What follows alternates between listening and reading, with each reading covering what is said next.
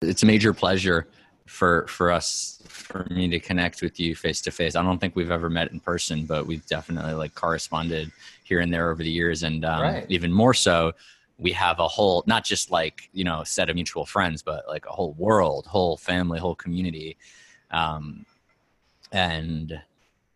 I feel like in many ways I already know you very well from your work and just your whole, your persona that I've borne witness And most so what is that recently. persona? I'm curious. I often think because there's so many different ways that I communicate with the Twin Peaks world because Mhm.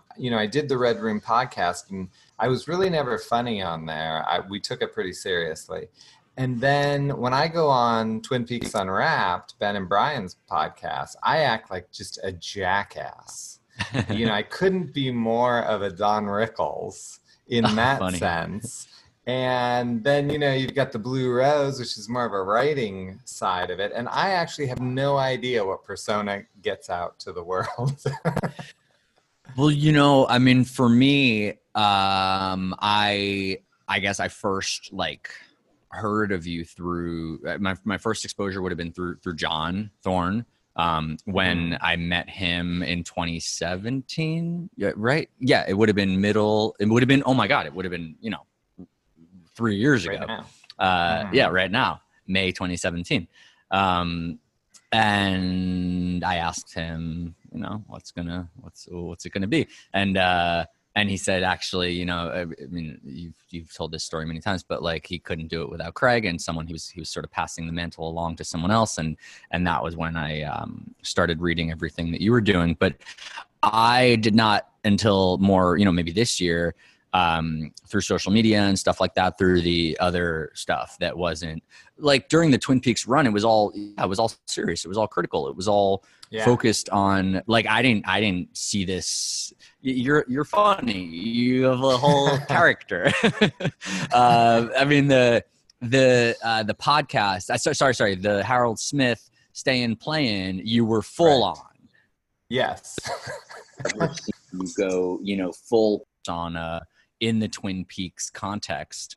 But yeah, like when I would listen to the Red Room podcast during the run and after, it never occurred to me. I had no, um, you were just one of the people, one of the heads, Right.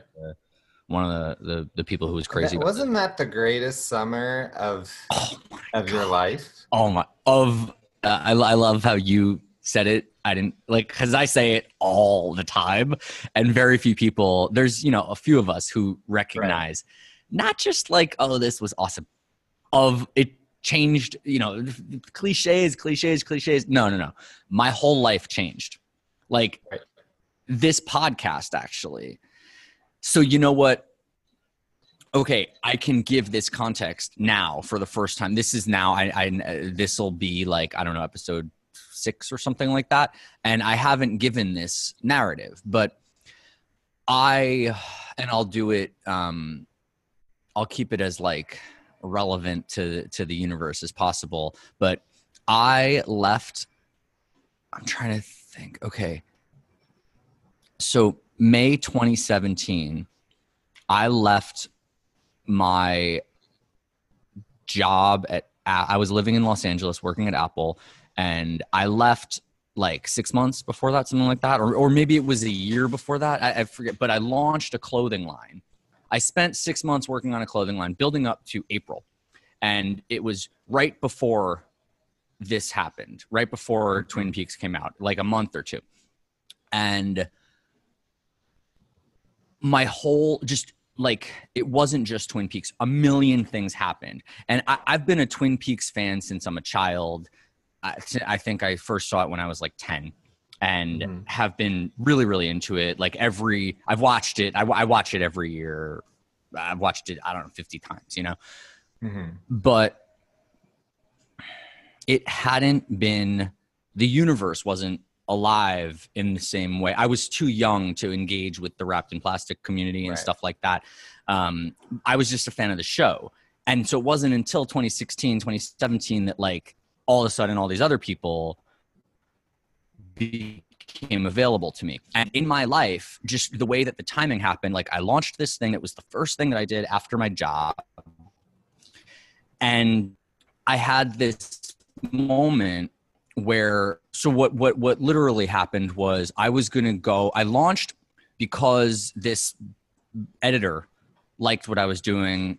And then I was going to go into stores because this buyer liked what I was doing. Wow. And she closed her store right then. It was basically, that was like my litmus test, was like, I'm ready when this guy says I'm ready. Like when this guy will write an article about me, I'll launch. When this woman will put me in her stores, I'll go into stores. I don't want to go into stores until she wants me in stores, because that's like my litmus test. And I got that weeks before this.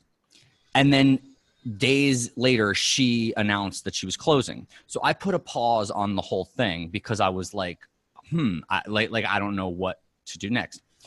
And then this came. I mean, it was weeks. And I think I got sick at the same time, and I met a girl, and my niece was born all within this month of May. And my grandfather got really sick. It was all at the same time. And Twin Peaks was happening. I had been blessed by having relationships, having friends. The head of Showtime was my first girlfriend, like from 6th grade. Her dad is the head of Showtime and had said forever, if they ever do this, they'll invite me. That was it. Like, so that's how I got the invite. Muchas gracias. And so with like my life in this really weird position, this happened. And then Clifton's Cafeteria and the Ace Theater. And like, when I had this night, it was basically like, let me just let this happen. Like, this is going to be 4 months, and I just want to take all of it. I want to receive all of it. What I saw, like standing outside the theater and talking to people all night, like it was so invigorating. I mean, that night was, I've said, is like the best night of my life. The premiere night was incredible. Meeting everyone, not just the actors, but people like yourself, like people that I could speak fluently. You know, you could speak the language, you could just reference episode numbers and scenes. Right. And like to normal people, like you have to like give a whole lead in and blah, blah, blah. But I could just like say it. Like when we were talking with, whatever, I won't go to, muchas gracias, adios. Like the activity, the family, the community, there's nothing like it. It was such a wonderful period. And I traveled, I went to Snoqualmie, like I went to the Reber House, like I did everything. And I just let it take over my whole, I hosted screenings in LA on Sunday nights at Cinefamily. I would let, like starting at like 11 o'clock, they would close and then they'd let me take over and just invite people. And there's nothing like the Twin Peaks family. And, Wow. you know, so having you on here, like I'm so happy that that's how you framed it, as like, was that not the best time of your life? Like, yes, it was it made me reframe everything that I'm doing. So like at that time in my life, just to put a bow on it, like I had this big media job, and it was like original content and the world, you know, Los Angeles, and like, I was like, no, fuck that. I just, you know, no more. I don't want to go to Snapchat. I don't want to go to Spotify. I don't want to I want to do art. I want to create things that make me. I thought about this girl that I knew when we were 12 and what happened to her, and how she became something happened to her and she became my best friend. And I thought about why. I realized it was because I had in the back of my mind Laura Palmer, and I didn't know that I had that, but I had this education of how to talk to her and how to be sensitive to what had happened to her. And that was just from watching this show. And there was just nothing like that. And then getting to know people like you, and listening to, you know, Red Room podcast and everything throughout, was just like every week. I mean, I'd watch episodes every day and listen to the podcasts and read the posts. Like 25 years later, I would do it, every single day. That was my job effectively for those 4 months. I know it was yours as well. Like just talking to people. Like I would just get on the, I know I've listened to you do this. Like just we get on the phone with someone and we would just talk about it for hours, like go into one episode, and we would have 6 days in between, and I would just watch them again and again and again. I've never had any experience like this. Man, sorry, I'm rambling because I haven't shared this I haven't talked about this in a while. Well, it was a moment that we all experienced at the same time, and it was incredible and not normal television. It wasn't, and I feel bad for people who are going to consume season 3 on a binge basis. I always tell people, don't binge it. Watch it once a week. And they look at me like I'm crazy. Like that's just the dumbest thing they ever heard. But I think the line that I like to say, and I've said many times, is Twin Peaks happens when you're not watching the show, not when you are watching it. Because you got to think about it. It's got to sit on you. You got to wonder. Those in-betweens, I mean, that was when, man, like walking outside after the first, whatever, I think it was first 2 hours was that night, was full on dream state, and that continued. And so people are never going to you can't simulate what we got that summer with the involvement and the connectivity, because I mean, it's more than what you just said. Twin Peaks happens when you're not watching, but what we were able to do, I cannot overestimate the privilege that this experience provided with the in-between, where like we watched the episode and then we had a full week of activity inside ourselves to listen. Everything, every speculation, every idea. I said something at the top of this, like opening this podcast, like I want this to be about ideas and not about like what's going on in the world or whatever, like as much context as we need to talk to get into ideas and alchemy. And Twin Peaks created it changed my entire chemistry, realizing how I could just, these small things turned in, we could go hours and hours. It was so, I don't know what, is there anything similar? Have you? No, there isn't. And that's why I say it was the most fun I ever had watching TV. Even that includes the first time. I actually did watch it the first time around. And we didn't have, it wasn't the same type of thing. I was 6. My parents watched it, but I was like, I wasn't really aware. I think for the first time, it was like the Thanksgiving marathon when I was like 10. I stayed up late and watched it. Yeah. And watched it on Bravo, probably. Bravo, whatever that would have been. I'm 35, so many years ago. It was on one of those stations, I guess, Bravo. Yeah, and they'd play the whole thing. And it had the Log Lady intros when you saw it. I mean, do you remember if you saw it with the Log Lady? I know that I saw the Log Lady intros. I know that I tracked them down a few years later. I don't remember if my first viewing had the Log Lady intros, but I'm positive. I remember the summer when I tracked everything down, because I saw it when I was 10. I saw it like passively when I was a child, and then I watched it. I didn't watch the whole thing, but I watched like a chunk of the episodes when I was 10, and then I went in. There was a summer when I was like 13 or 14, and that was like what I did. That's like I just tracked down all the Twin Peaks episodes and everything that I did it by myself. There was no one else who gave a shit, in my world. But my mom was like the most helpful. But and at that point, I saw the Log Lady intros and everything. Mm-hmm. That was long before that was VHS, that original, that big box set. But I could never find the entire box set. I would go to different libraries I would literally like go to different states that the library, I'd call ahead and they'd have it, and like it was crazy. And wasn't that so much fun? I actually remember hunting down things like that. And it was exciting. And, you know, I guess it's cool that we can get on the internet and buy anything we want. But there was something about finding it. That's what happened with me with the Fire Walk with Me poster. I was on vacation, and I remember it was some mall in Pennsylvania. I don't even know where we were, but there was a Spencer's Gifts.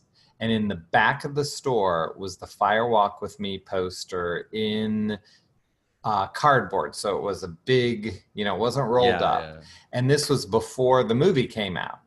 And it wasn't, you know, it's hard to explain to people that you didn't know everything. Like, I knew a Twin Peaks movie was coming, but you don't know when. There was nowhere to look for it. You found out by being at the mall and seeing something.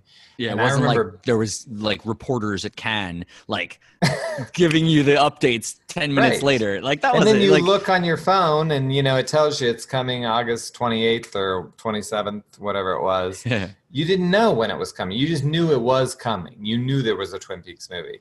And I saw that poster, and I remember I was flabbergasted. You know, I bought it and I carried around the mall. This big Cheryl Lee everywhere I went, and we were staying in a hotel, and I remember putting it up on the mantle above the hotel bed, and just, you know, you found a Twin Peaks thing, which was insane. It was one of the awesome, you know, it's the only product that was out at that point for Fire Walk original one sheet. Yeah. And I still have it. It sits above every computer desk I've ever had since then. Cool. That's so cool. So go back, like, tell me your, you know, so you watched it live, like 1990. Tell me about your, you know, your origin story with this. Yeah, I have this friend who I always trust. You know, when he said you should watch something, you should listen to something. You know, all of us have that friend that, you know, that when they tell us to do something, you do it. And he said, look, there's this new show, Twin Peaks, and I'm going to watch it, and I'm going to be talking about it. So you might as well watch it so you know what I'm talking about. Totally. And so I watched the pilot, and it's one of those moments in life that I still remember. I remember what the couch felt like, because my life was changing in that time, because it's so funny. I remember what the couch felt like. Different from what other television was at the time. And I was 20 years old, so I was in college, and it was just perfect, because you want to think, you want to experience, you know. And I remember I watched it at my girlfriend's house with her parents, and the scene where the girl runs across the courtyard screaming, and Donna looks out, her dad stood up and said, "This is crap," and waved his hands at the TV and was out of the room.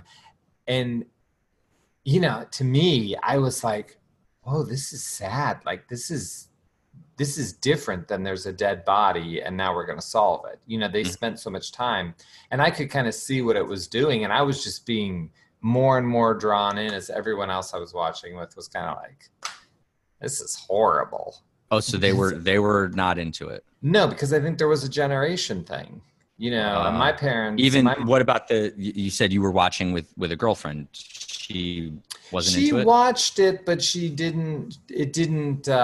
watched it because I was watching it, you know, and the same thing happened when I saw Fire Walk with Me. Everyone I went with was disappointed, and I just loved it. You know, I think, I don't know, it's weird, because I feel like, I haven't really considered this till now, but I feel like now everyone has to like the same things. But I think when it was on the first time, you could be friends with someone who didn't watch what you watched, and we were still friends with them. Yeah, now, I mean, we have they don't like what you like, you hate them. You know what I mean? So it was different. Media consolidation that permeates into personality consolidation. You know, we take on the Rotten Tomatoes mentality, the Netflix thumbs up or down mentality of, like, Netflix represents your entire taste with a percentage, like, of match point. That is you are a person, and this is how you are a 94% match to Valhalla Murders or whatever. You know? Like, you like this, you like that.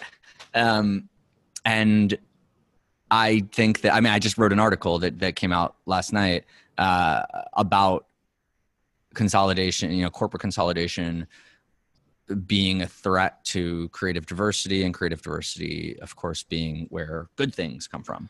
Well, of course. I mean, the Blue Rose is a great example of that. We're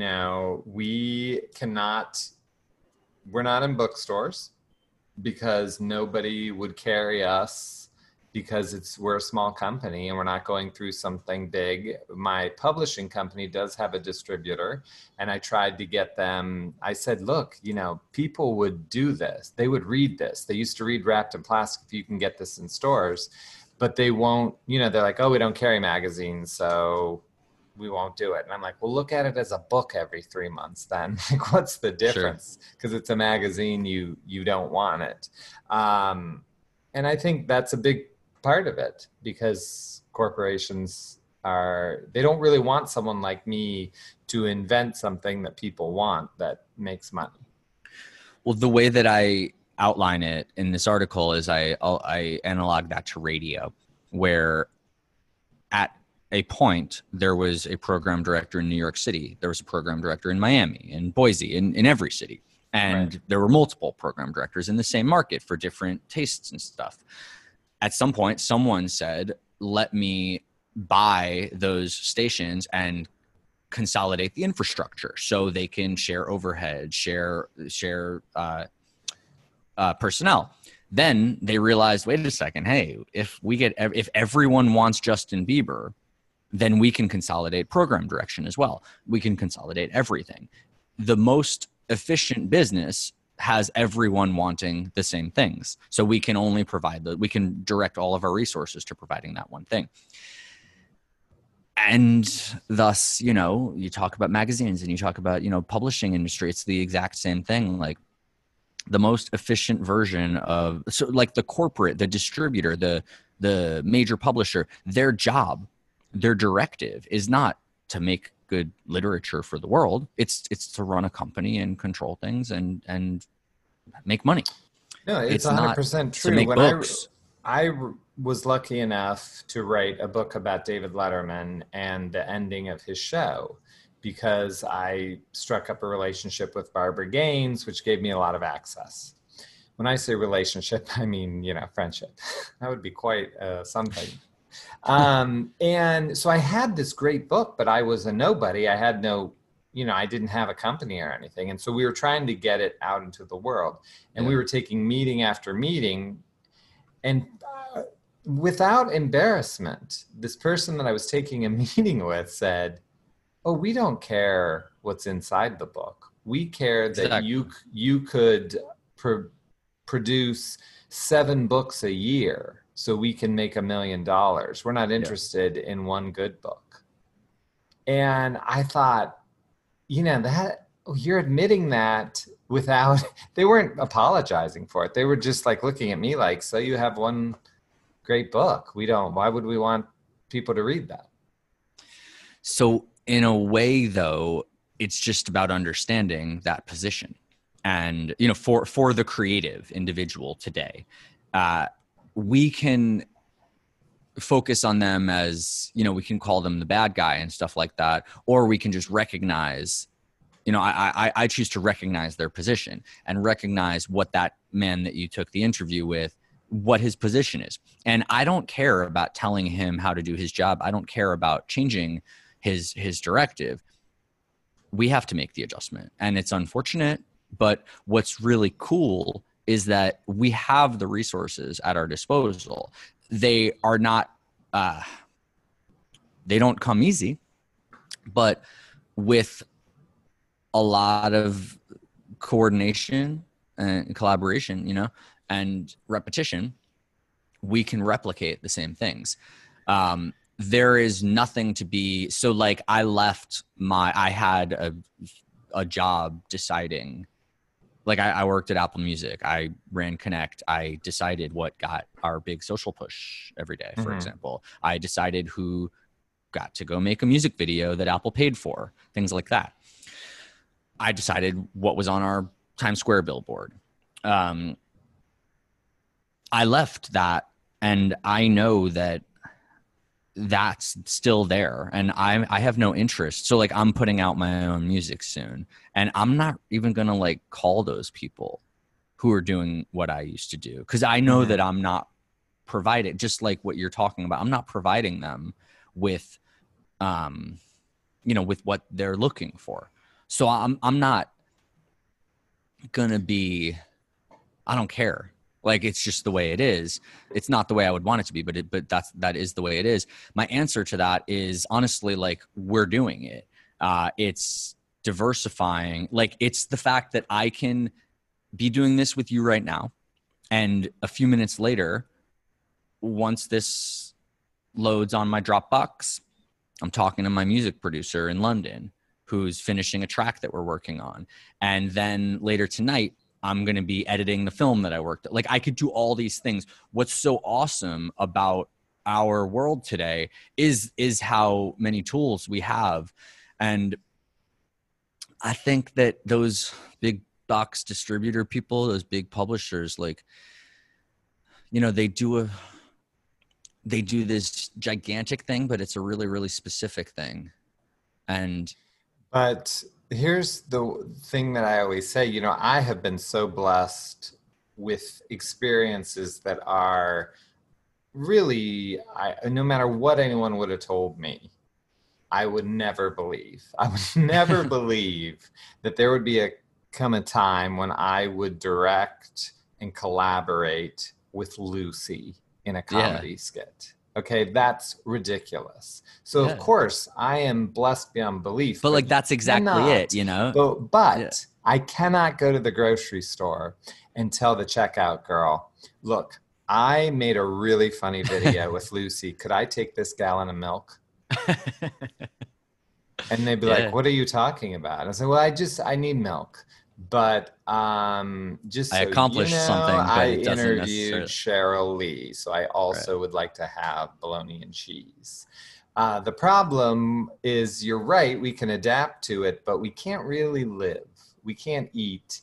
And I would say it's set up quite against making something good and living. And I don't want to be rich. It's not one of my goals, or I probably would be rich, because that would have been my goal. My goal is to create art. I mean, it's always been that, to create art and make people laugh. That's all I ever really wanted out of life.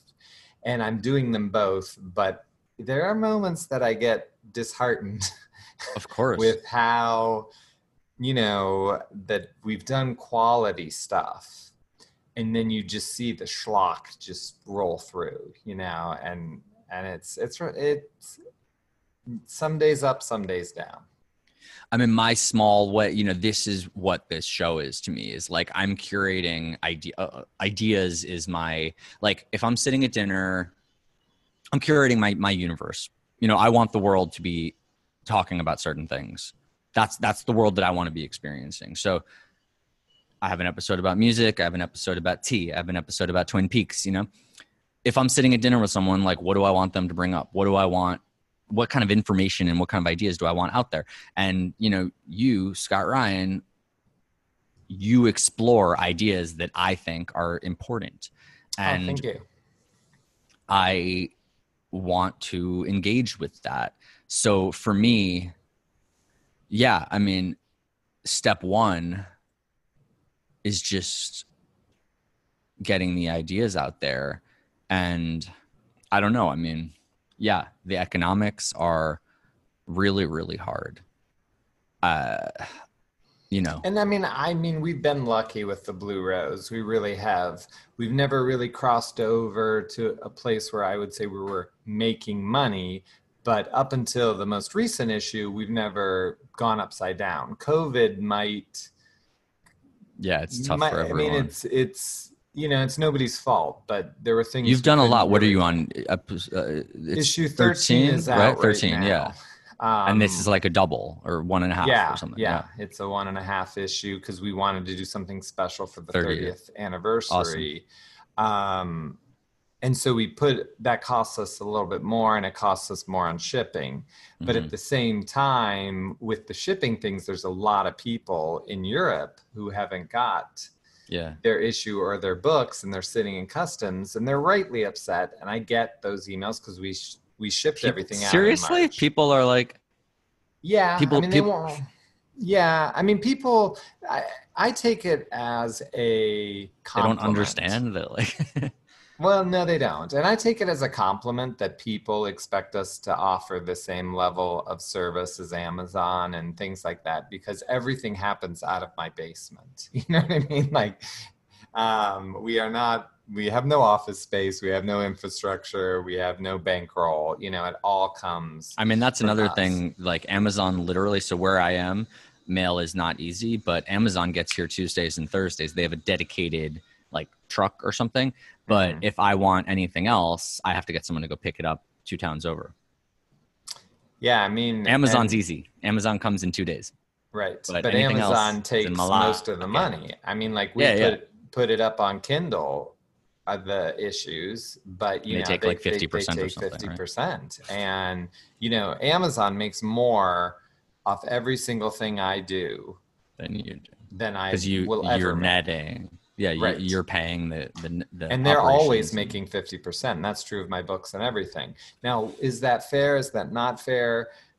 Who's to say? But it is hard to make a step forward with that. If they're not creating scale for you, it's not worth. They're not really contributing Right. anything. They're just cutting into your margins. And what I would say is that Americans like it. I mean, Americans tell me all the time they would much rather go to Amazon than me. I would rather go to Amazon than you. The only reason why I buy it from you is because you don't have to tell me the economics. I know the economics, and right. I know why it's offered there as opposed to on Kindle. So I know that if I buy it on Kindle, you're probably taking a net loss on Right. your operations. And it's also Well, for then me, I it's like appreciate having the physical is cool. I have a stack of them on my bookshelf, and they're right next to wrapped in plastic, and that's special to me, you know. It's special to me too. I mean, working with John, it was really funny. I wanted to do this magazine. It was my idea. I wanted. Oh yeah, to you have John in the 30th. Yeah. And John, I just kept telling John, bring back wrapped in plastic. And he kept saying, no, that was me and Craig. I don't think it would work. Who would want to print media in 2016? I actually started begging him in 2015. When Mark Frost's Secret History came out, is when I was like, that was the first new Twin Peaks thing. And I was like, there should be coverage of this. And so eventually I called John. That was crazy when that dropped. I know, wasn't it? Like just for listeners that like don't, Scott is like glossing over this moment, but like, fuck, man. Like I had never experienced a topical Twin Peaks moment in my existence. The most exciting thing was, that gum you like is going to come back into style. Okay, Missing Pieces fan edit was pretty cool. That was all, but that was like, okay, so stuff trickled out over the years of like DVDs, right, but it wasn't new. I mean, it was new to us, but it wasn't new. Right. So it was like, okay, cool. I get an extra, 60 seconds of this scene, and like, whoa, that's awesome. But like, it wasn't like stop the price. It was cool. It fed the obsession. And then there was that gum you like going to come back in style. The tweet, which was like obviously holy shit. I think that was like my profile picture for a year or something like that. But the book was it, like the first substantial Twin Peaks anything in my cognizant lifetime. Period. Like I was not really, I had been watching the reruns, for my whole life. And then the book, like getting that in the mail, it's like, man, what? It was crazy. So exciting. It took me I read it so slowly. Yeah, like, I don't know. I had to read it quickly because I knew we were gonna cover it, and I didn't want any spoilers. So I remember. I spent forever reading it. I went back. I reread. I would go like in and out, and I'd do the Audible, and I'd read the book, and I took forever I just felt like, you know, the whole process was dragging, like with Lynch coming in and out of production and stuff like that. So I just like stretched this out. I just go in and out of it. I don't know how I like resisted, but it felt so good to have that fresh Twin Peaks storytelling. I know. It So was cool. very, very exciting. Okay, sorry.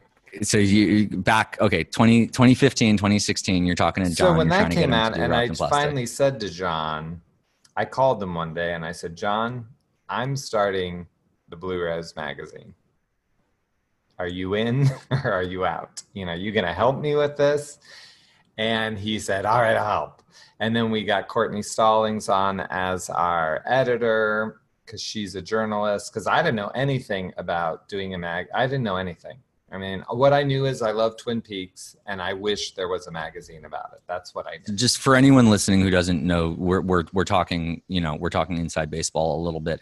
John Thorne founded and edited Wrapped in Plastic, which was the first. A lot of people would call it the first like TV show fanzine ever, and that ran for how long did it go? 13 to 15 years, in that range. It's awesome.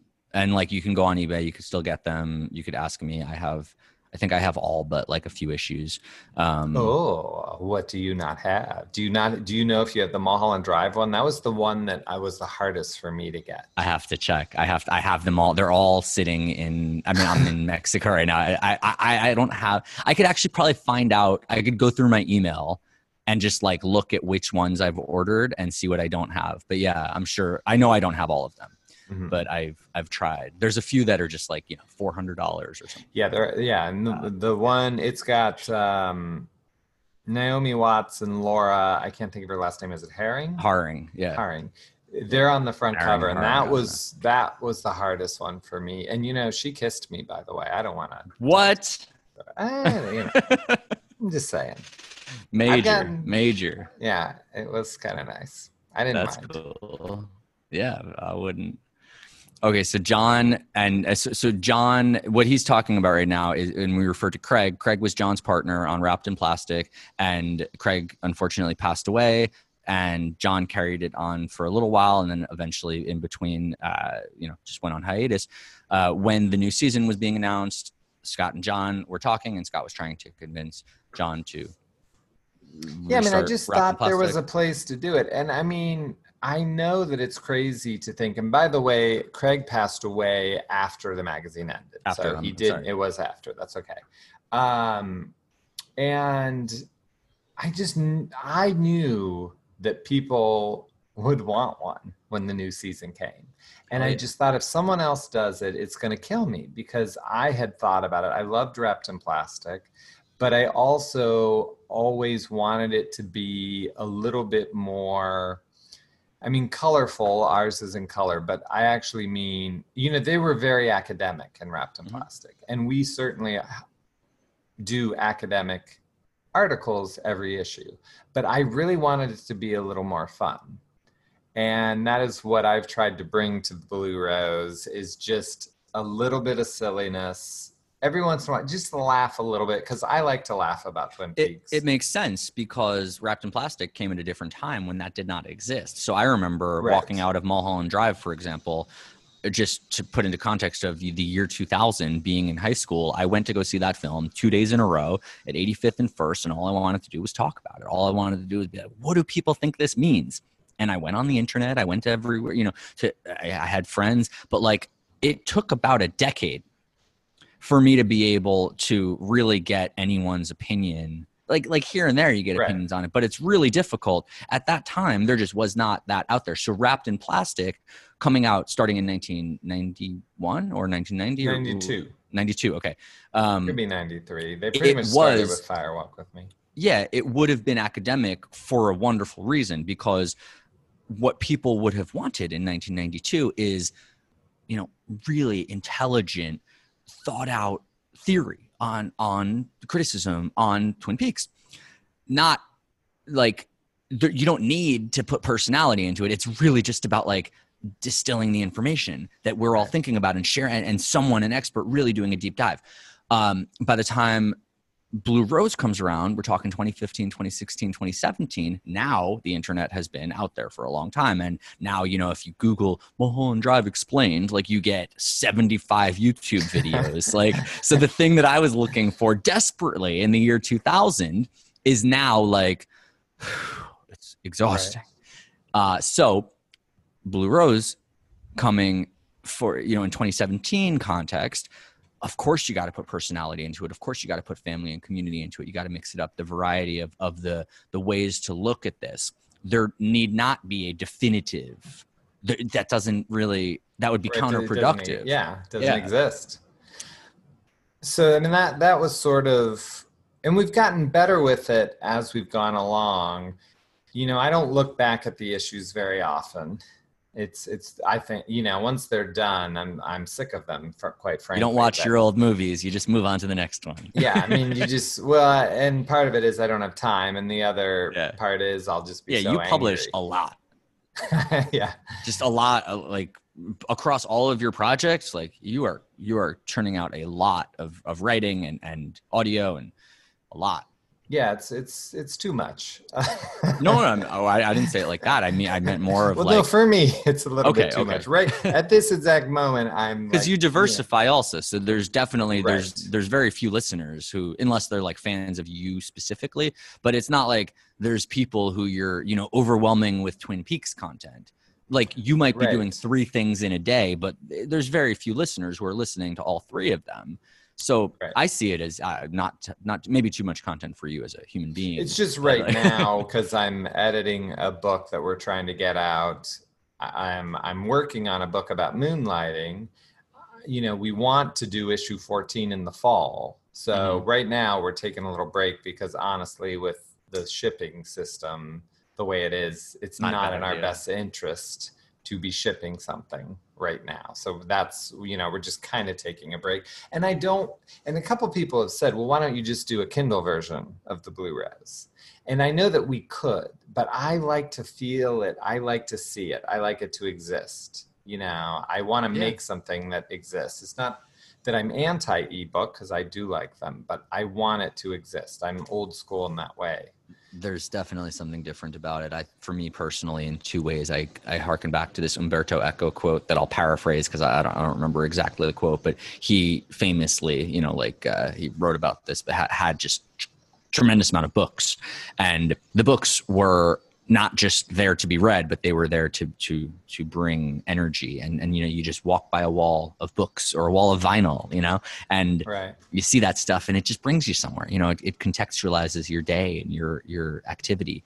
And, you know, the second part, I'm in the middle of a book right now called House of Leaves that was it's a 750 page book that was like perfect. It's been sitting in my like top of my like to-do list for years, and I'm finally getting to it now during quarantine, and I'm 200 pages into the book maybe, and I just ordered a new copy. I have it saved as a PDF, and I've been reading the PDF, but I was just like, you know what, fuck this, like I'm really diving into this book, and for $20 I just and I got it today, and I have the tome, you know, it's like a Bible, it's big, it's thick, and man, started digging into that, and it is a different experience than sitting on my laptop or my Kindle paperweight, feeling the 750 pages. So yes, when I get your magazine and it's wrapped in plastic. By the way, Scott wraps Blue Rose in plastic when he ships. He puts a cardboard filler in the back to keep it from folding, and then literally it's cellophane wrapped in plastic every issue, which and the reason I do that is because of Charlotte Stewart, who played Betty Briggs as well as the Mary OG. X in Eraserhead. So my first book I wrote was about the TV show 30 Something, and Charlotte Stewart wrote a book, and it's with the same publishing company. That one was before I started my own company. And since we were colleagues, I used to joke with her. We worked at the same, you know, I said, well, hey, we have the same job. Yeah. And she said, look, do you want advice for shipping that book out? Wrap it in cellophane because it's less likely to get wet. Wrapped in cellophane. And so when I started the Blue Rose, I thought, I'm going to do that. And I am not joking. I didn't think about it being wrapped in plastic. When they started to arrive, Amazing. issue 1, everyone was like, "Oh my God, it's wrapped in plastic." And then I was like, I didn't know. That's And not one crazy. time did I think about it. I did it because Charlotte Stewart told me to do it. And I still do it when I ship out the books, when people buy books from Fayetteville Mafia Press. What a layered anecdote. I still wrap them because it just makes sense to give them that extra protection as they're going through, and it's cheap as could be. It doesn't cost you anything to just wrap it in cellophane. And hey, if you're gonna leave a body outside, you know, it's good to put something around it. Yeah, you know? And I buy it in bulk, so I could kill one of my kids if I want to. Oh, that's man. all I'm just saying. For anyone listening who, I don't know, you know, there's no chance anyone doesn't understand this anecdote, but wrapped in plastic is the quote from the opening 10 minutes of Twin Peaks where the body is found. And this is not a spoiler. This is like, you know, in the opening. It's the first opener. I think it's like the third line after Josie Packard or something like that. And, you know, he discovers it. He gets on the phone, calls Harry Truman, the sheriff, and wrapped in plastic. And it's just like, and that's what he says. That's how he describes the body. And that became the namesake of the magazine. And it's how you receive your Blue Rose today. And Blue Rose, you know what? You take this one. Will you explain Blue Rose? Well, the Blue Rose, because I doubt most people probably missed that part. Yeah, I mean, the Blue Rose is from Fire Walk with Me. Lil is a character who has a blue rose pinned to her red dress, and that signifies a mystery within the world of Twin Peaks. It's a Gordon Cole, which David Lynch plays, a blue rose. We wanted to call the magazine Between Two Worlds because we thought that the magazine would basically be between two worlds, the new world of Twin Peaks and the old world of Twin Peaks. And right when I was going to announce the title, I think his name is Horton Perry or something. H. Perry Horton. H. Perry Horton put out a book exactly what you were about to say. Between Two Worlds. He released it the day before, and I was like, oh. So then I was like, now what are we going to call it? And John suggested Questions in a World of Blue, and I'm like, that is way long. But I said, what about just Blue Rose? It's short. So when I was watching season 3 and the Major's head goes by, because remember, we didn't know if the Blue Rose would be picked up in season 3. We had no idea. Who knows if it's going to come back or not. When John title. Exactly. So when John first told me that you were calling it Blue Rose, I was like, oh, like that was like, because I knew the context, but like barely. You know, it's in 2 scenes in Fire Walk with Me. Right. And then Kiefer Sutherland, Chris Isaak explains it to Kiefer Sutherland 5 minutes later. But they don't really like dive into it much. I think it's maybe not very much at all. One other time in the film, like in the FBI sequence or something. That's it. And you can infer that there's more significance to it, of course, but it's not. The light is not necessarily shined on it. When you get to season 3, though, and this is how prescient the title became, and we didn't know what. So when I was at the premiere with John, and he told me, I think he told me that night, there's no Blue Rose mention in the pilot either. So it goes. I think it's like 4 maybe or something like that. That you start to see it. Blue Rose is. You can't watch season 3 and not know what Blue Rose is. Blue Rose is the whole thing at that point. Yeah. If you know what Black Lodge is, you know what Blue Rose is. Like it's the whole thing. And so your title became great. No, it was, and I remember the first time you hear Blue Rose in season 3, it's the Major's face going across the space. Okay. Yeah. And he says Blue Rose. And I threw my hands in the sky and said, yes. And I was just, you know, I mean, I try to be in the moment, but I mean, I was so happy because we could have been screwed. I mean, it could have been like Annie Blackbird. It was not mentioned at all. It could have just been a total obscurity. I mean, it might not have never come back, but luckily it did. And then everyone wanted to be part of the Blue Rose Task Force and things like that. Those are like, now there's merch, there's mugs. Yeah, exactly. There's the T-shirt with the emblem. It's the same thing. Like Twin Peaks Sheriff's Department was forever, you know, the mug and the shirt and the hat. And now they have Blue Rose Task Force. Yeah, and it helps equal us on Showtime. Yeah. Yep, it helps us very much. Although, you know, Showtime, who I met someone from Showtime at a television event, and they knew of the Blue Rose and they were supportive, but they don't really help us. They won't retweet us. They won't assist us, but they don't hinder us. You know what I mean? Sure. But they do sell Blue Rose stuff, which I say helps us. So I'm all for it. Right. It just gets the name out there in circulation. Yeah. Definitely better than nothing. Yeah. Heck yeah. I mean, it's exciting. So let me ask you. Yeah. Tell me about, like, it's hard to pick your favorite, but I'll say your favorite today. What is your favorite David Lynch movie today? Wild at Heart. Oh, I love when people say Wild at Heart. Yeah. I say, so a few years ago, I reassessed, like, in this time period, like this, starting when, like, that summer, I sort of just like reassessed my entire everything. And part of that, I had called Chinatown my favorite film for my whole life. Since I saw it for the first time, whenever that was, it was my favorite movie. Now I think Chinatown is number 5. And I reassessed that and made my, like, dual number ones are my favorite film of all time, which is like, I call it, like, there's this, and then there's all the other films ever made, is Last Year at Marienbad, and, like, Alain Resnais, 1960. Like, that is just, it's like the whole text of filmmaking, and then everything else follows it. And my favorite cinematic viewing experience that is just like, you don't get, like, 70 millimeter 2001: A Space Odyssey is just above any other cinematic viewing experience. So those are my, like, movie and experience. After that, the category goes into, which is, like, tied for my number 2.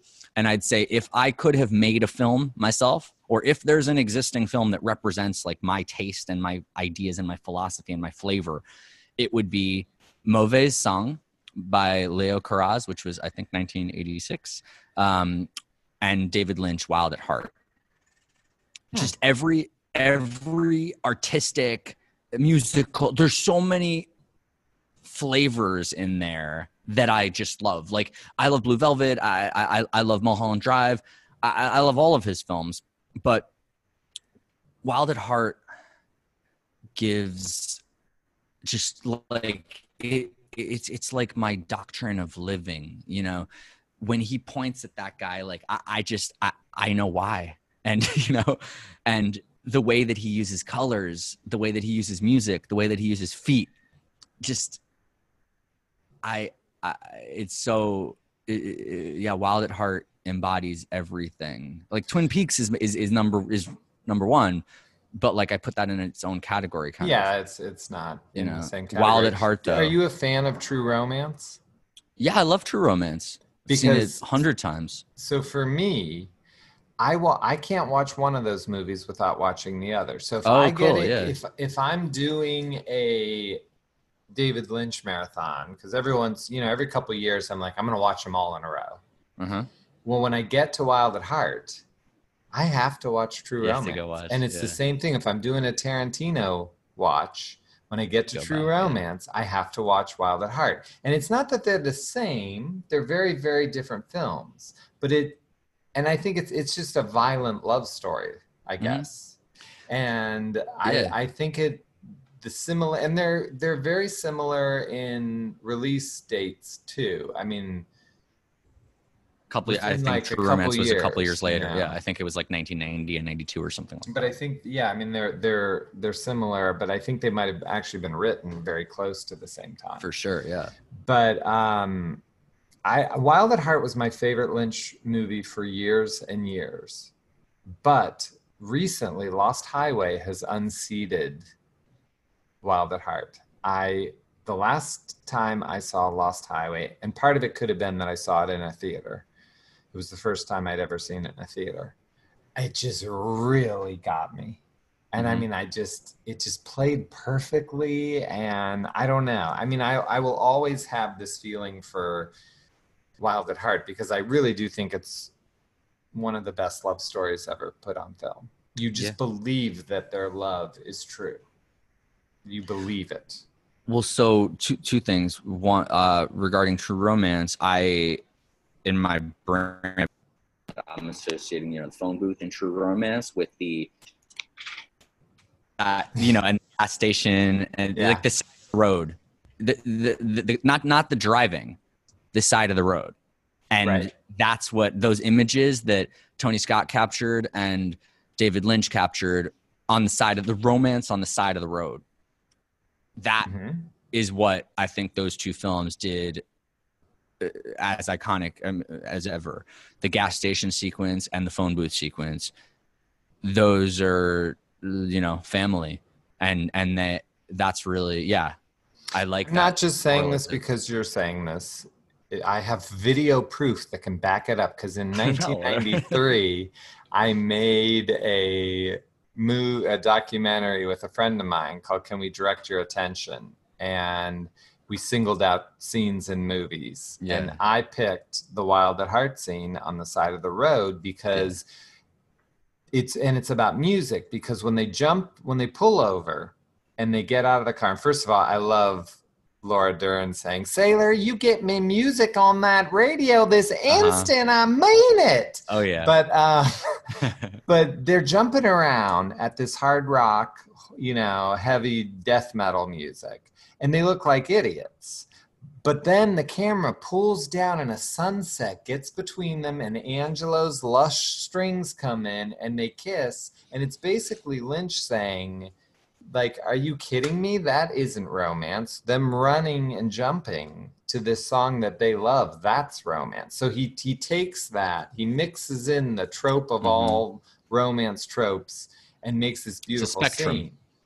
And it's just, I think Lynch's, I don't know if faculties is the right word or not, but I'm going to use it. His faculties were at a peak right then. Because he's doing Wild at Heart, he's doing the pilot, and he finishes Wild at Heart, and he does episode 2 of Twin Peaks. So those 3 in a row, to me, that is the pinnacle of Lynch as a director, using everything at his ability. He's at the top of his game. To bridge this, where you brought in Lost Highway, to me, I create kind of like that period that you just described, where you say, you know, Wild at Heart, episode 2, that was Lynch peaking. So Blue Velvet was like storytelling. Lynch found a way to do, so he started with Eraserhead, and he went like, that was like, you know, pre-heroin Lynch. like he didn't need heroin. He was just in dream world. Then he learned how to tell a story, and there were you know, within his flavor. Blue Velvet did a great job with that. Then he learned how to really meld style and storytelling. And Wild at Heart and Twin Peaks were the pinnacle of that, where he's trying to tell, it's still like, he's still bound to narrative. And he's using his technique and his style and his je ne sais quoi and his joie de vivre to combine these something else ideas with the, like, these people. I'm going to add one thing to you. He knew how to partner. So with Twin Peaks pilot, he's partnering with Mark Frost. With Wild at Heart, he's partnering with Barry Giffen. And he was a collaborator. So that's another tool that he was willing to use. I would submit that Lynch ends being a collaborator, maybe with episode 29 of Twin Peaks, but you know, that's something he's going to shed in the late 90s. Yeah, you know, that's a great way to look at it, actually. Articulates what I was kind of getting at in a more practical way. You kind of like nailed it even more, because what I was like, he got rid of the need to, like, he sort of had these two halves where, like, one is telling a good story and one is expressing all these other ideas with his style. And then he just like stopped worrying about telling the story, and he just wanted to make sure he only required storytelling as much as it did not get in the way of expressing the ideas and the feeling style. And that's where Lost Highway goes, you know, full heroin Lynch, as they say. And I think finale of season 2 was his entree into that. You know, Firewalk with Me was still in that segue. I think finale, when he started doing the there's a short film from that I have to send you. I forget. I just found it, and it is. I mean, he's got to have seen it because it's the ego and the id chasing each other through a peephole and stuff, and then coming through the peephole and then chasing each other in the mind's eye and stuff. I'll send it to you later. I'll find the link, but that was him doing this. Like, I don't really care what they think is happening here. I care what they're feeling here. And then Lost Highway was the peak of that. And yeah, I saw it for the first time in a theater, probably, you know, a few years ago, like probably 2018, you know, 2017, 2018. I love Wild at Heart because I want to, that's the balance in my work. I don't want to make fully, you know, like expressionist. Like, I want it to be grounded in narrative. I want it to be stylized. I want there to be, you know, magical realism. I want there to be craziness. I want there to be surrealism, but I want it to be grounded in narrative. And Wild at Heart is something that I'm just like, that I would love to make that. And it's possible because, like, I haven't made it yet, that I want to do that. But once I do that, then I want to go make Lost Highway. I don't know. Because Lost Highway is certainly flexing that muscle in a much stronger way. For everything that you feel on the side of the road in Wild at Heart, you feel something much more extreme in front of that house next to the car in the headlights when they're, you know, in the dust. And what's the song that plays? I'm Deranged. Songs of the Siren. About the, oh. Is it? No, isn't it Song to the Siren? Isn't it when he finally used Song to the Siren? When they're outside toward the end, Balthazar Getty and Patricia Arquette, and she straddles him in the dirt. I don't know whatever. I know what you're talking about. That actually is my favorite scene. I thought you were talking about the opening song of no. I'm Deranged. No, it's like toward the end before the thing blows up.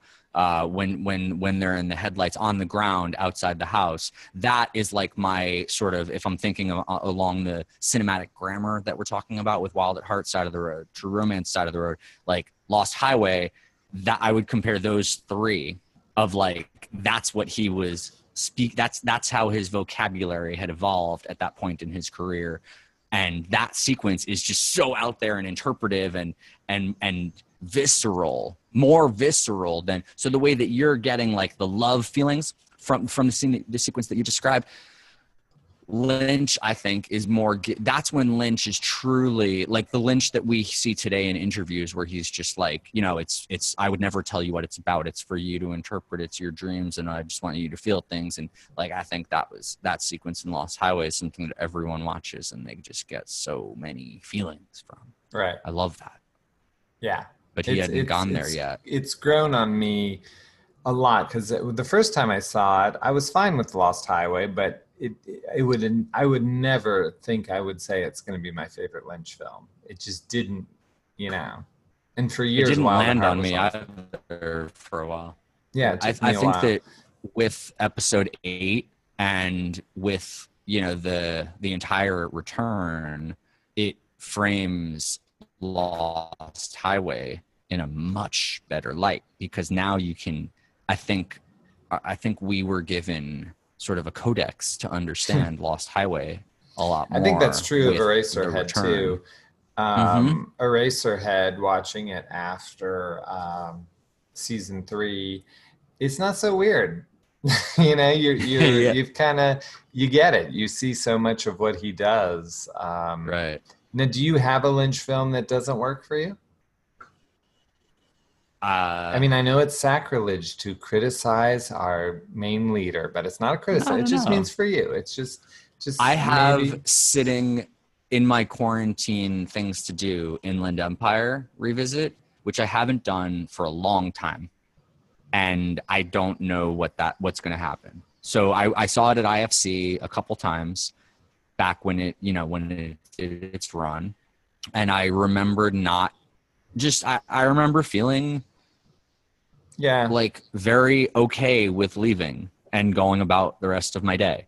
You know, it did not become like when I walked out of the theater after Twin Peaks, you know, episode 2 in 2017, it was like, wait, like I thought that was red. This, like, everything is, you know. And when I watched Inland Empire, I was like, okay, like, you want to get dinner? Like, it didn't move me. So, I don't know. I'm gonna rewatch it. I have it like saved on my computer, and I'm gonna rewatch it sometime. Like, I don't know, maybe I'll do it this week.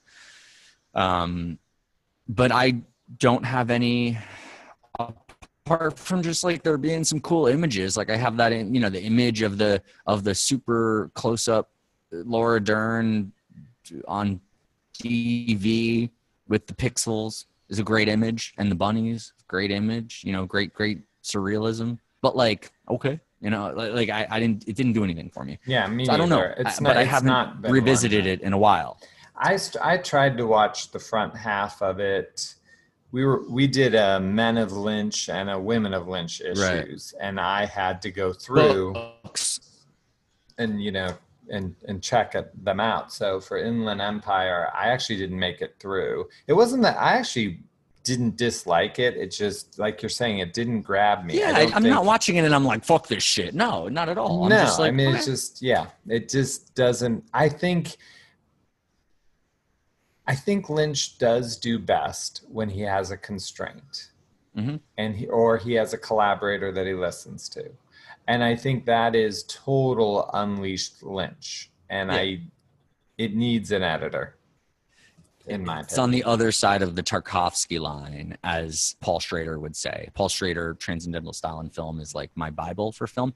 And he mm-hmm. makes this diagram of like tons of different filmmakers along the art spectrum. And he basically, he creates, so there's like 3 different lanes that they can go. And of like slow cinema, surveillance camera, and I forget what the other one is. But 3 different like stylistic lanes that they can go. And then he makes a circle, which is the Tarkovsky line, which is movies that you're going to watch in a movie theater, movies that you're going to watch on the wall of a museum. And Inland Empire, Lynch has thoroughly crossed the Tarkovsky line into movies that you're going to watch in a museum. Right. It's certainly art. There's certainly ideas and expression and feelings there, but it's just like, it's different. And yeah, I don't criticize it. I don't like dislike it. I think it's on the other side of the Tarkovsky line, and not everything on the other side of the Tarkovsky line makes me feel the same kinds of things as when you describe what you thought of Love on the side of the road. Well, and I think the other thing is music coming in. When you revisit a movie you've seen, most times, I think, if you're going to watch something, like you said, 50 times, the reason you go back to it is the character. That's really why you miss your friends, and that's why we want to go back to Twin Peaks. And I'm not sure there's a character in Inland Empire that I'm like, oh, I need to see that Jeremy Irons director. Like, I am missing that character. Yeah. And Laura Dern's not even Laura Dern. She's just a foil. She's just a consistent foil. Yeah. Whereas the Straight Story. What do you not? Do you have a? I mean, Inland Empire. It's funny because I almost don't count Inland Empire because it's not. But I should have. So I mean, it would. It's be like that. Dune and Inland Empire are the exceptions. Right. I mean, you know? I can't do Dune. I can't do it. I'm sorry, I can't do it. I tried so hard. I was like, I'm gonna make it to the end, and I can't. I fast forward. It's just painful to me. But I don't know if you can really count that. But I love the Straight Story. The Straight Story is so much. It's actually, we never did do it for the Blue Rose. I keep saying every time we're going to do an extended thing about the Straight Story, because I feel like that is his most underappreciated work, including Inland Empire, because I feel like everyone talks about how crazy it is. But I feel like Straight Story gets washed away.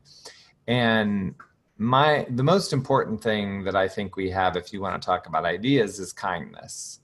You know, if I've ever had a success in the world, I got it because I was kind to someone else who helped me and I helped them, and it moves you forward. And Straight Story is so much about kindness. So it speaks to my soul. Way to think about it. Yeah, I mean, I'd say the Lynch catalog, I pretty much feel like what you would expect me to feel about all the films. Like I don't really have any surprise reactions. Yeah, I'm pretty much with the consensus on. I can go into the weeds on any of them in my own personal way, but like as far as my rankings and whatnot, like, you know, Wild at Heart's at the top, and everything else like kind of fits in. I love the things that like I had that when Mulholland Drive came out. It was like, oh my god, and I just kept going back every day. And Lost Highway, when it came out, I was like, I don't understand, you know, but this soundtrack is great. And like, oh, cool, that image of the headlights is great. It took me a decade to like come around to Lost Highway and these ideas of, you know, a psychogenic fugue. That it's just like I didn't watch it and think of psychogenic fugue. It just didn't come to me. So if you watch Lost Highway come to me and like either. you don't, Right? Not at all.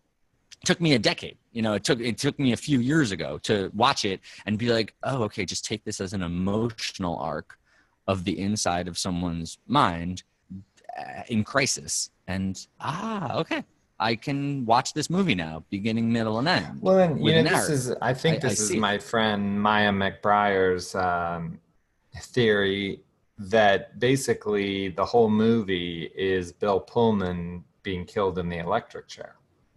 And I think looking at it that way, it makes sense. This is this moment before he dies where he goes and he considers what he did and the murder he committed. I don't know if that's true or not, but I like it.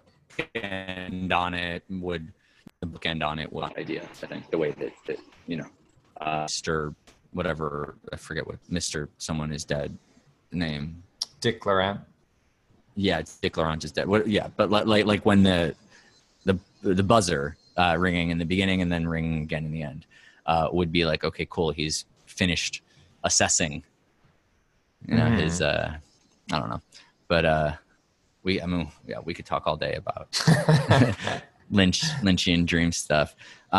Wait, give me, this is a part of your story that I do not know. Give me between between you watched it and you loved it, but didn't share it with other people, and you started you took over for Wrapped in Plastic. Like, what happened in between? Where in the fandom?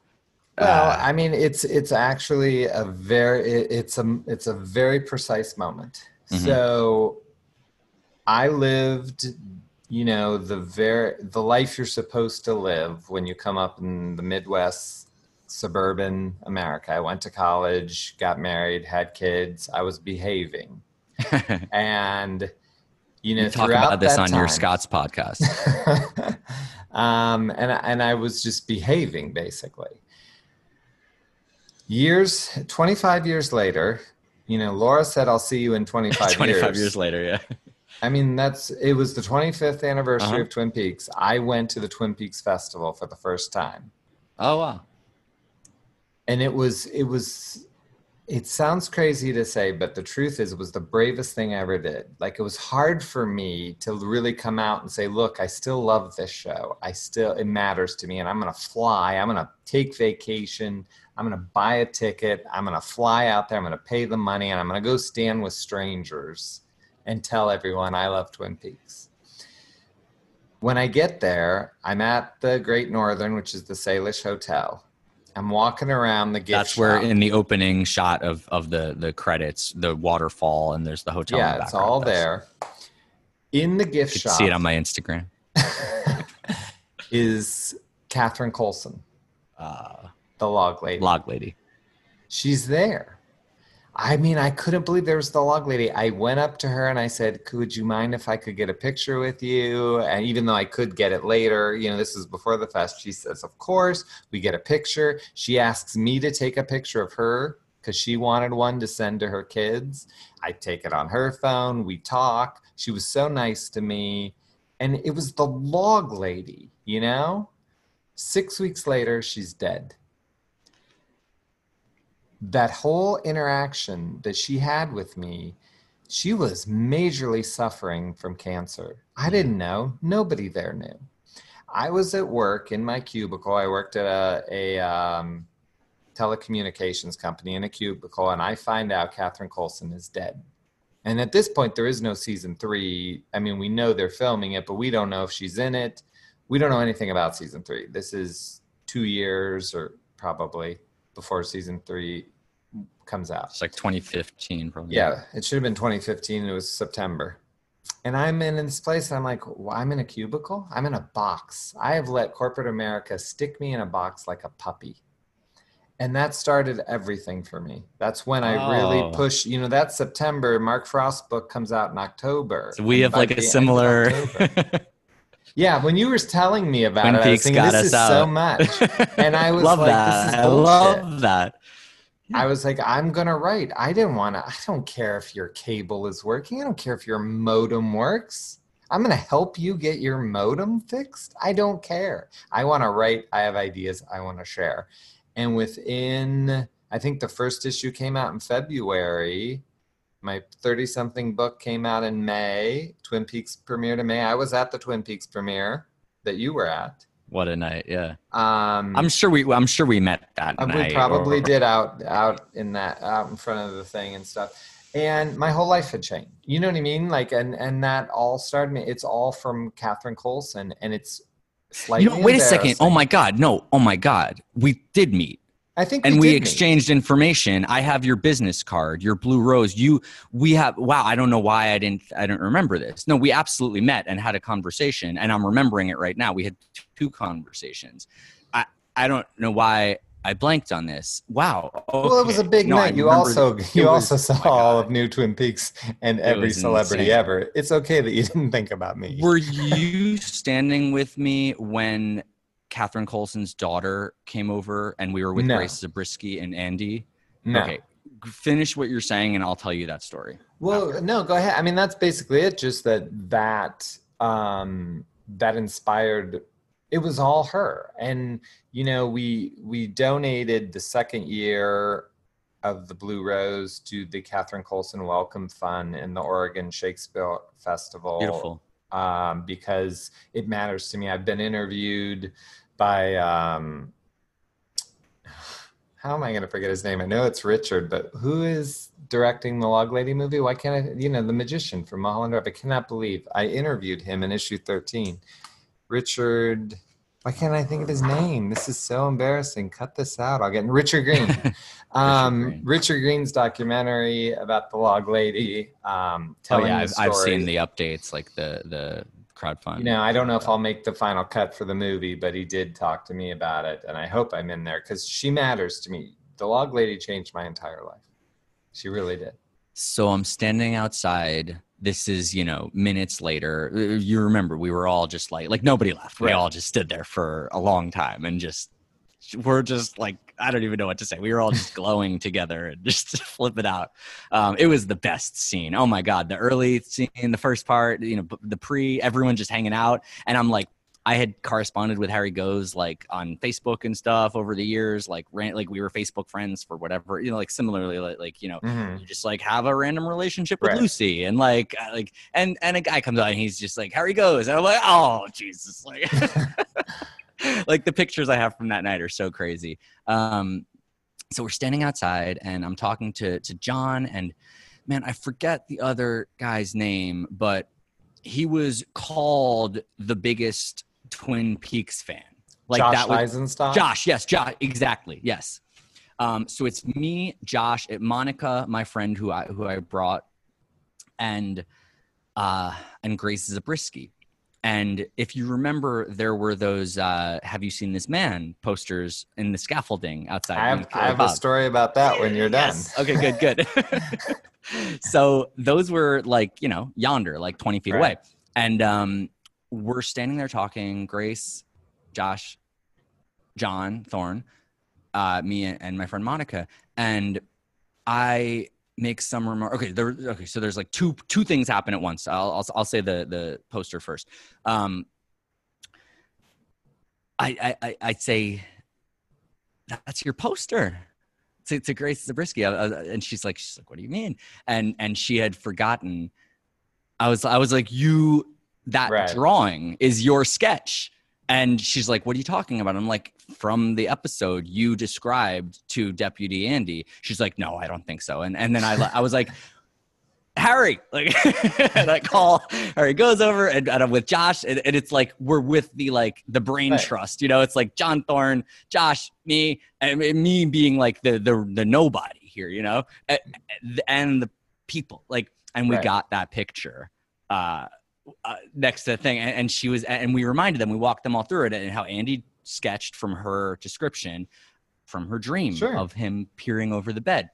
So that was just like an insane moment for me to be able to just like walk through that with those people, like the two people from the thing and Josh and John, just like, man, the way that you kicked this off with like, wasn't that the best time of your life? Like, this was the best night of my life, period. Like, I mean, I remember at the end of the night, like, whatever, I don't think she'd be mad about this, but like, my friend Monica is like the hottest lesbian like ever. She's awesome. And I've always, like, since I met her, just had a gigantic crush on her, but been completely okay being friends. Right.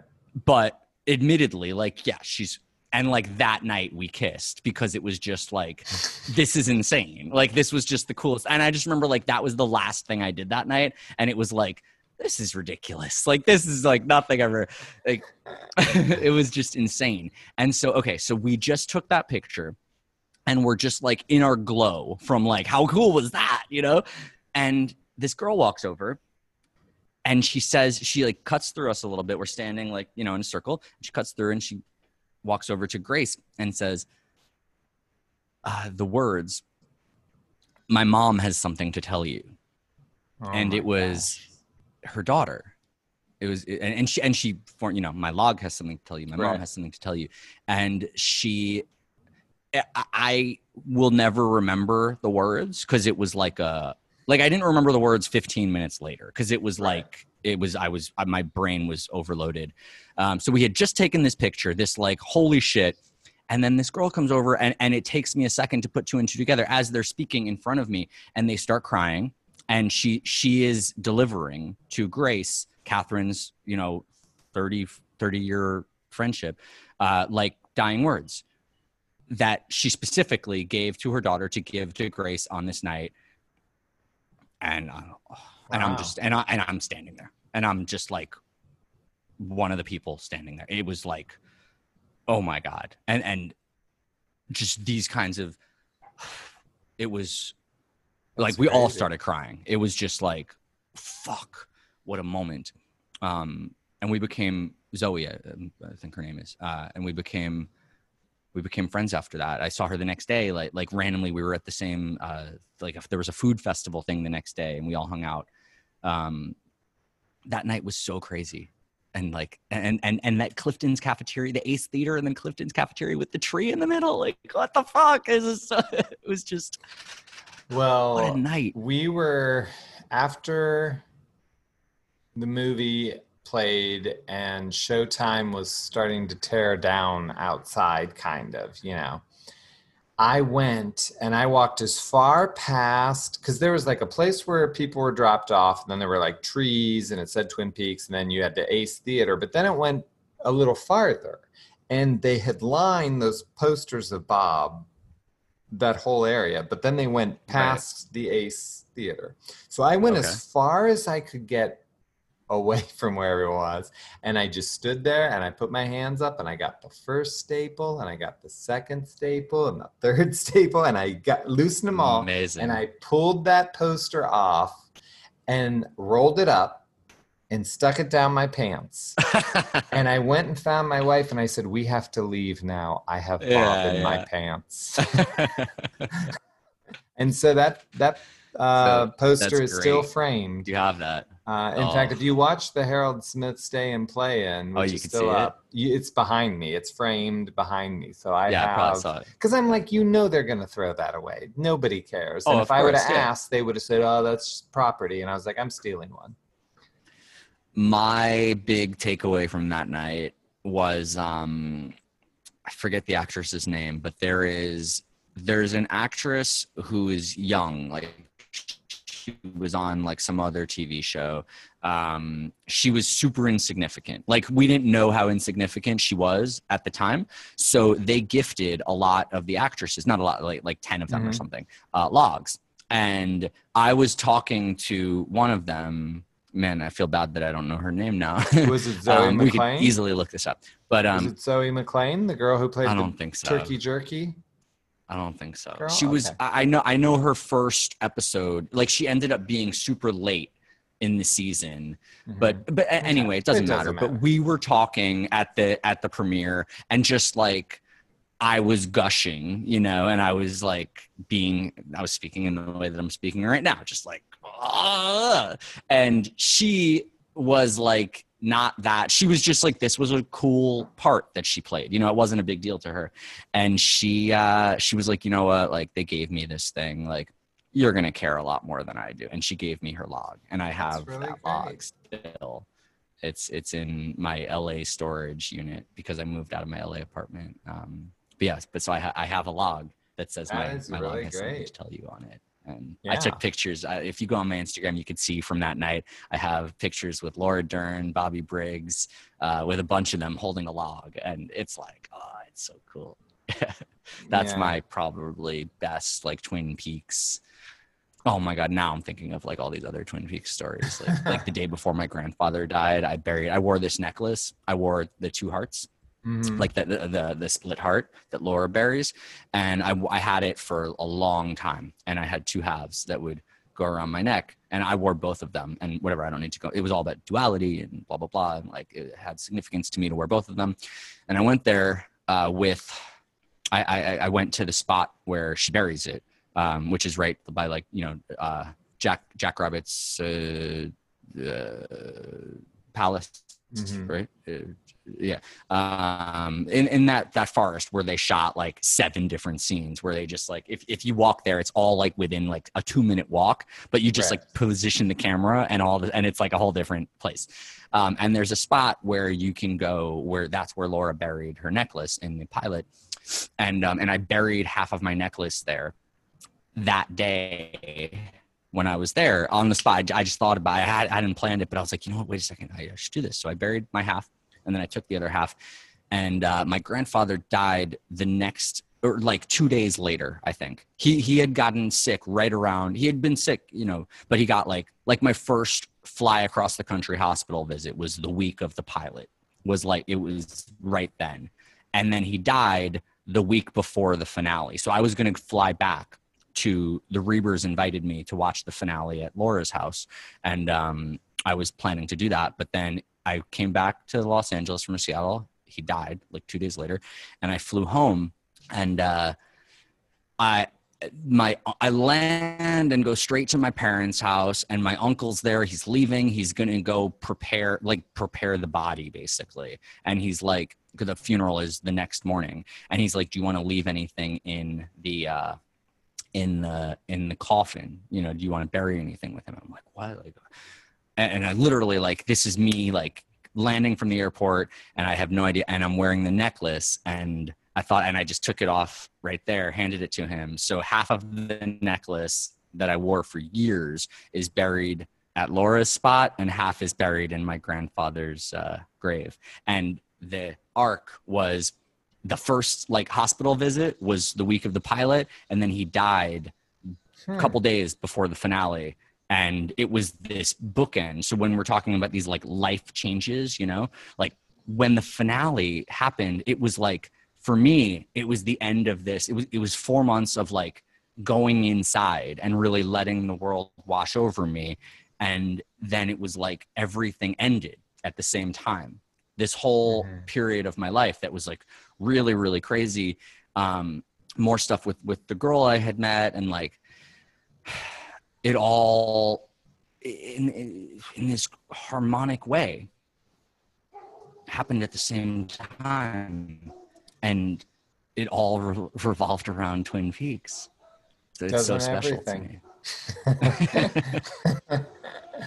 It all. What do you say to people to convince them to dive in? Like if you talk to regular people today. So this is kind of funny. I don't. And I never tell anyone to watch Twin Peaks, which Okay. is really funny. I have, and it's two of my very dear friends that I've met in the last couple of years are both watched Twin Peaks this year because other people told them to watch it, and they knew I had something to do with it. And then they're like, but they didn't, so they kind of knew about it, but they did it because of other people. And then they're telling me like, you didn't tell me anything about this. And I'm like, it's not my style. It's not really my style to put my stuff on someone else.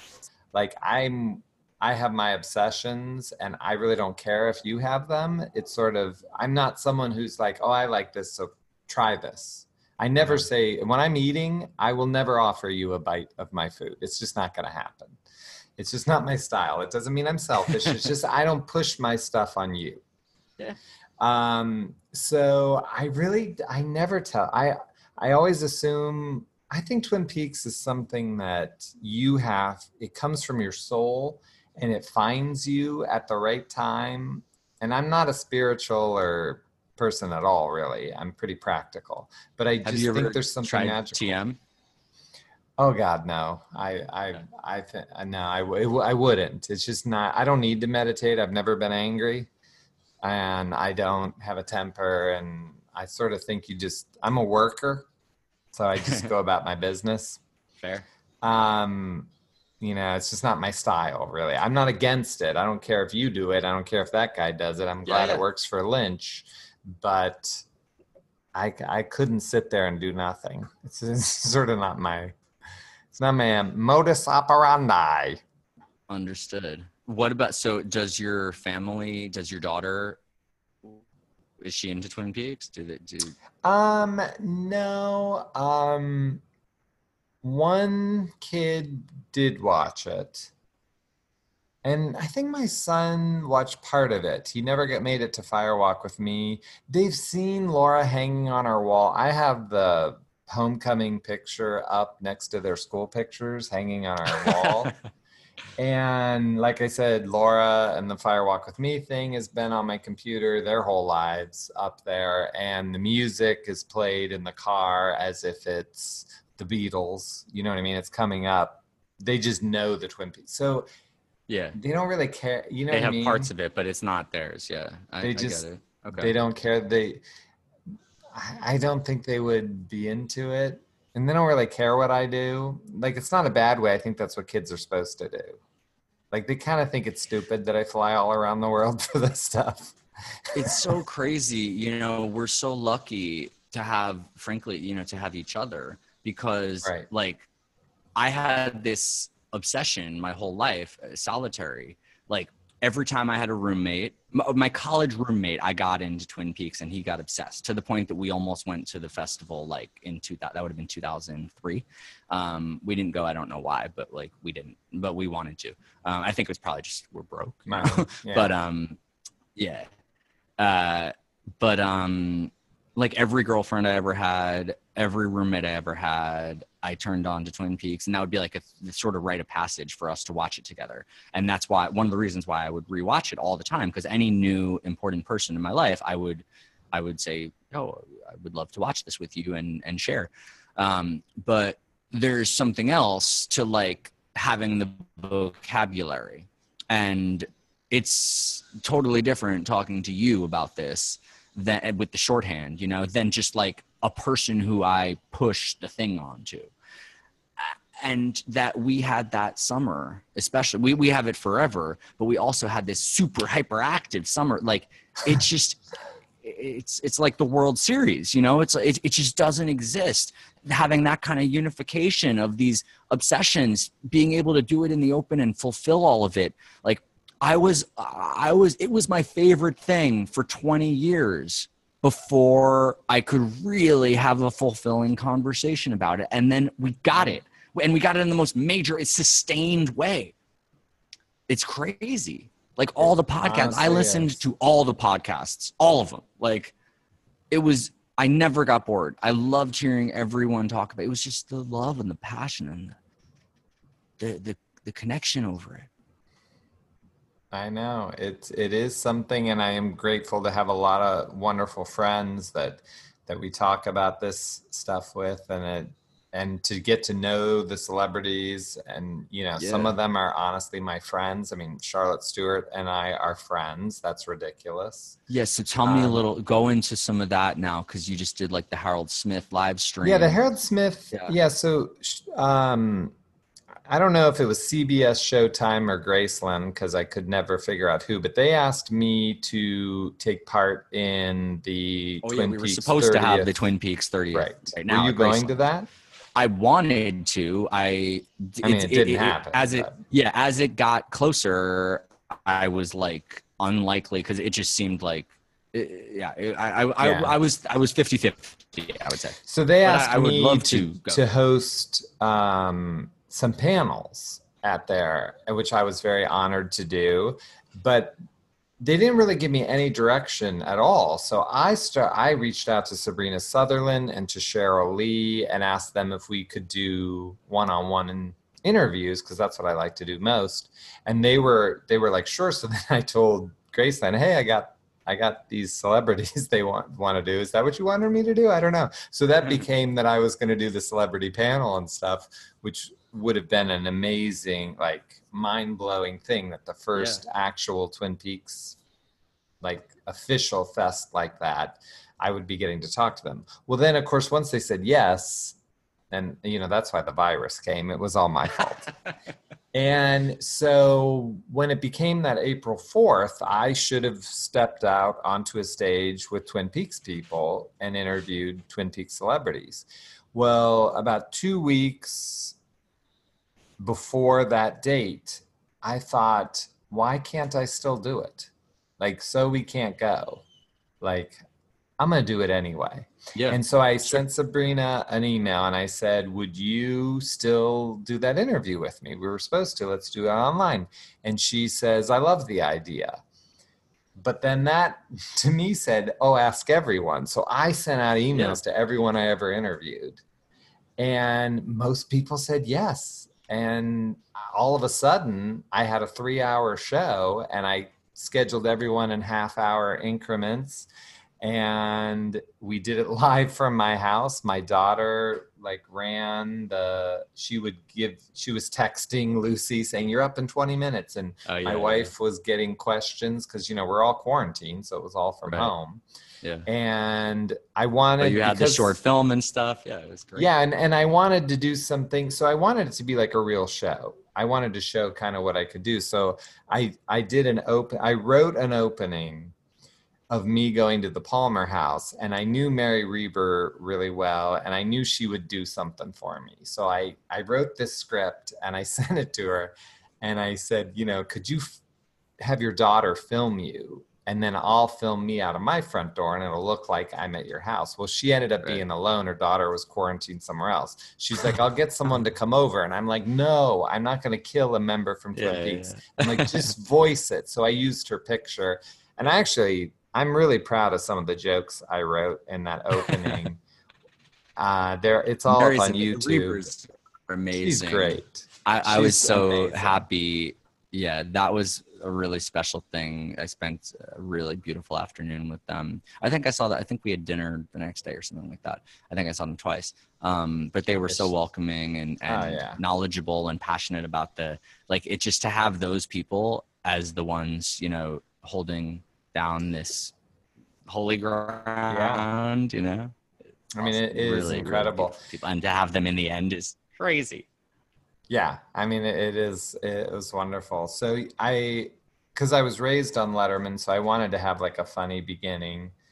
And then we just did it. It ran 3 hours. We had no snafus. It's the last time I looked, it was viewed like 18,000 times. And basically we just celebrated Twin Peaks for free. There was no money to be made. You know, it was all free. That was what I told all the celebrities. This is a free thing, you know. Yeah. No one's getting paid. No one's making anything. It's just a nice thing. Yeah, I just thought, let's have this 30th. I mean, that's a pretty big deal that the show's been around 30 years, and I wanted to do something. Supposedly Graceland is going to happen on Halloween, and supposedly I'm still going to be involved. Halloween this year?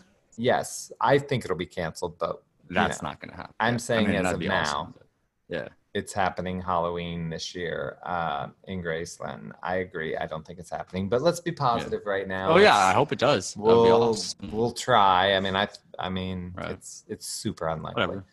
Whatever. But and a lot of people were like, "Are you going to do it again?" And I'm like, "No, I'm never doing it again." It was actually a ridiculous amount of work. I learned a lot. There were a ton of nuggets in there. A ton of. There really were. Yeah. I mean, everyone really shared, and you get to get in bed with Sherilyn Fenn. So, I mean, if that isn't reason to... Oh, yeah, that was... She was so casual. She was just lying there. Yeah, she's just lying in her bed telling us stories. And I'm like, if you would have told me when I was 20, you know, eventually you're gonna see Sherilyn Fenn's bedroom, I would have said, no, I don't think so. But so we're going to cover the event in issue 14 and, you know, and get some of those nuggets that we did learn. But it was definitely the greatest thing I ever did for Twin Peaks. I mean, like I was on a high for a long time after that. Like it was incredible. I mean, Lucy, it was really Kimmy Roberts, and I did a social distancing video that is, I think, absolutely hilarious. We'll put a link for the whole thing.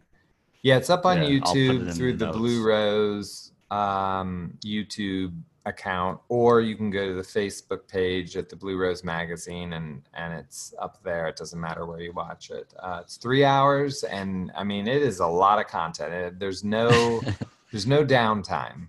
Yeah, it's a lot of cast members. It's very cool. Another work that I actually, you know, is not out yet, but I wanted to spotlight that I'm really happy exists. I referenced like that friend that I had when I was really young, like 12 years old, who went through something that I realized years later I knew how to understand because of Laura Palmer. The Courtney Stallings book that you're about to publish, I'm really excited for that. And I think the topic is very important, and I wanted to just make sure that we talked about that a little bit. Sure. It's called Laura's Ghost. I love Courtney's writing in general. Courtney is the reason I went to that Twin Peaks Fest in 25. When I said I went for the first time ever, I didn't know who Courtney was, but she messaged me and said, "Hey, I'm going to this. You should too." And I did. So awesome. All of this is Courtney's fault. Yeah, Courtney has a book called Laura's Ghost, Women Speak About Twin Peaks. It's coming out October 22nd, I think. And you can get it at bluerosemag.com or FayettevilleMafiaPress.com. I've read it. It's done. We're still in design and we're still editing it, but it's what you think it's going to be. You know what that book is going to be, but I think readers are going to be in for something. This book is heavy. It is beautiful. It is what Courtney has done. It's probably 30 women who are all talking about what Laura Palmer means and why, and so much about it. I wouldn't say it's a book about sexual abuse, but there's a lot that undertone goes. You get insight from Cheryl Lee, Grace Zabriskie, Jennifer Lynch. I don't know how Courtney did it. It's beautiful, but it is not. Very excited to read it. It's not your average Twin Peaks book. I mean, it is. If I was going to compare it to anything, I'd compare it to Laura's Secret Diary. Like it's that kind of feel. Because I was going to say it seems like a parallel to that. Yeah, I mean, it's really something. We also have conversations with Mark Frost that David Bushman did, where he interviewed Mark Frost 20 times. And if you want to know what Mark Frost did with Twin Peaks versus what David Lynch, they really talk about that relationship. This isn't a theory of the relationship between Mark and David. This is it. This is all in Mark's word. Yeah. And that I think you can get on Kindle. Yeah, that's out now. Yeah. So that one. Yeah, because that came out in March. So that one you can order. It's if you're a Twin Peaks fan or a television fan, it's more about writing than anything else. Mark Frost. Yeah, because Mark Frost is way more than just the guy who did Twin Peaks. And he shares. I love Storyville. That's the one for me. Yeah, and he goes through all that, how he wrote it, there's a chapter on that, what they did. great stories about James Spader, and Cool. I got to spend an evening, and I got sushi with Mark Frost on Sunset Boulevard because of this book. And Where do you know what spot? I don't. Okay. I can't remember. It was real close to sushi Book guy. Soup. So whatever sushi restaurant is within walking distance of Book Soup. Was it upstairs in a strip mall? No. Up one flight in the back of a strip mall? No. Okay. Because there's a place right near there that is, What's the name of it? Oh my God. Wait, what am I, how am I doing this? I'm like too focused on other things right now. It's the best. It's sushi. It was a pretty boring name, to be honest with you. No, it's a super boring name. It's just sushi something, but it's like $200 omakase, and it's the best. I'll just tell you. I'm checking my email because you want to know. So this is what happens when someone asks, because Sushi Park. I don't think it was Sushi Park, but I wonder why this didn't. Oh, it's called Sushiaya. Oh yeah, I know it. Okay, cool. Sushiaya. Yeah. Is that right? Yeah. Sushiaya. Yeah. There we go. I found it. So ha. It's cool to know like what my where Mark Frost. He's a great guy. Stuff like that. Great guy. We did a comedy bit.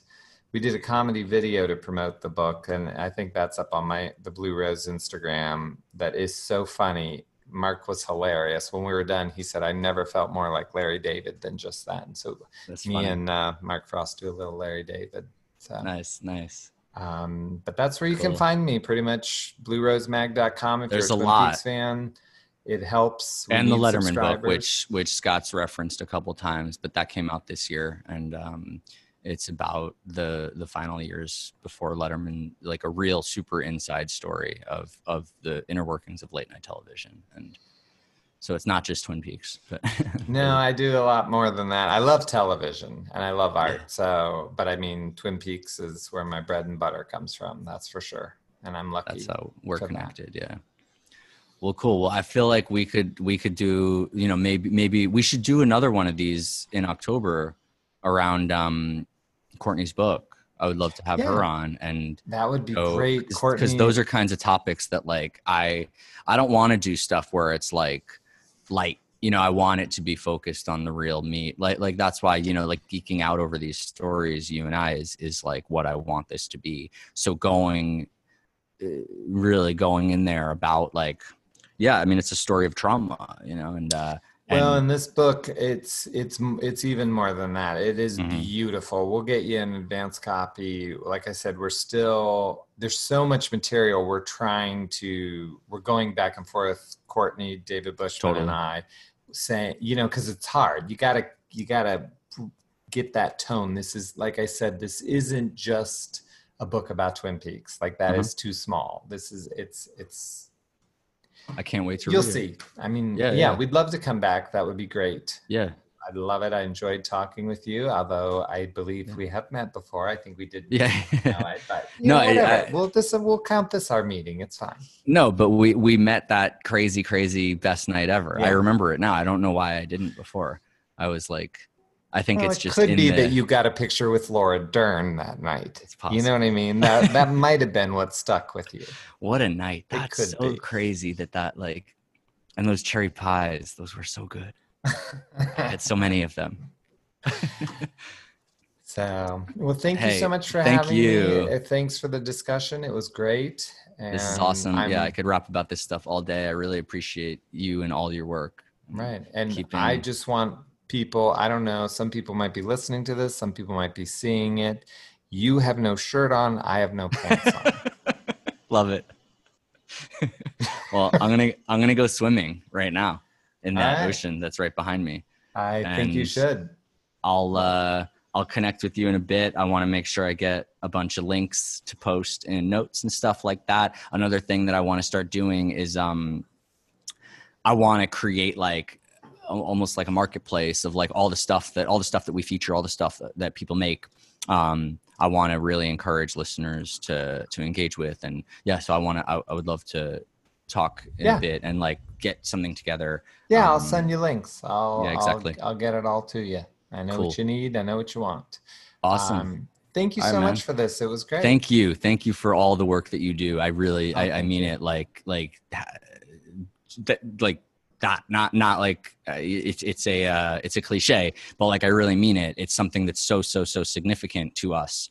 And we are an us, you know, there is a group of people on this earth that really care about this thing that you personally, more than anyone else on earth, have taken the initiative on. And when I want to tap that vein, you know, that Twin Peaks vein, you provide it. You provide that heroin for me. And you know, I appreciate that. Thank you. I always wanted to be a drug dealer. Yes. But I just didn't have the skills. So now I'm getting to be the drug dealer I wanted to be. You found your medium. You know, I appreciate it. Well, cool. It's great to go deep, and let's do it again for the book. Sincerely. Definitely. I like it. We'll see you next time. Stay safe and lots of love. All right. Peace.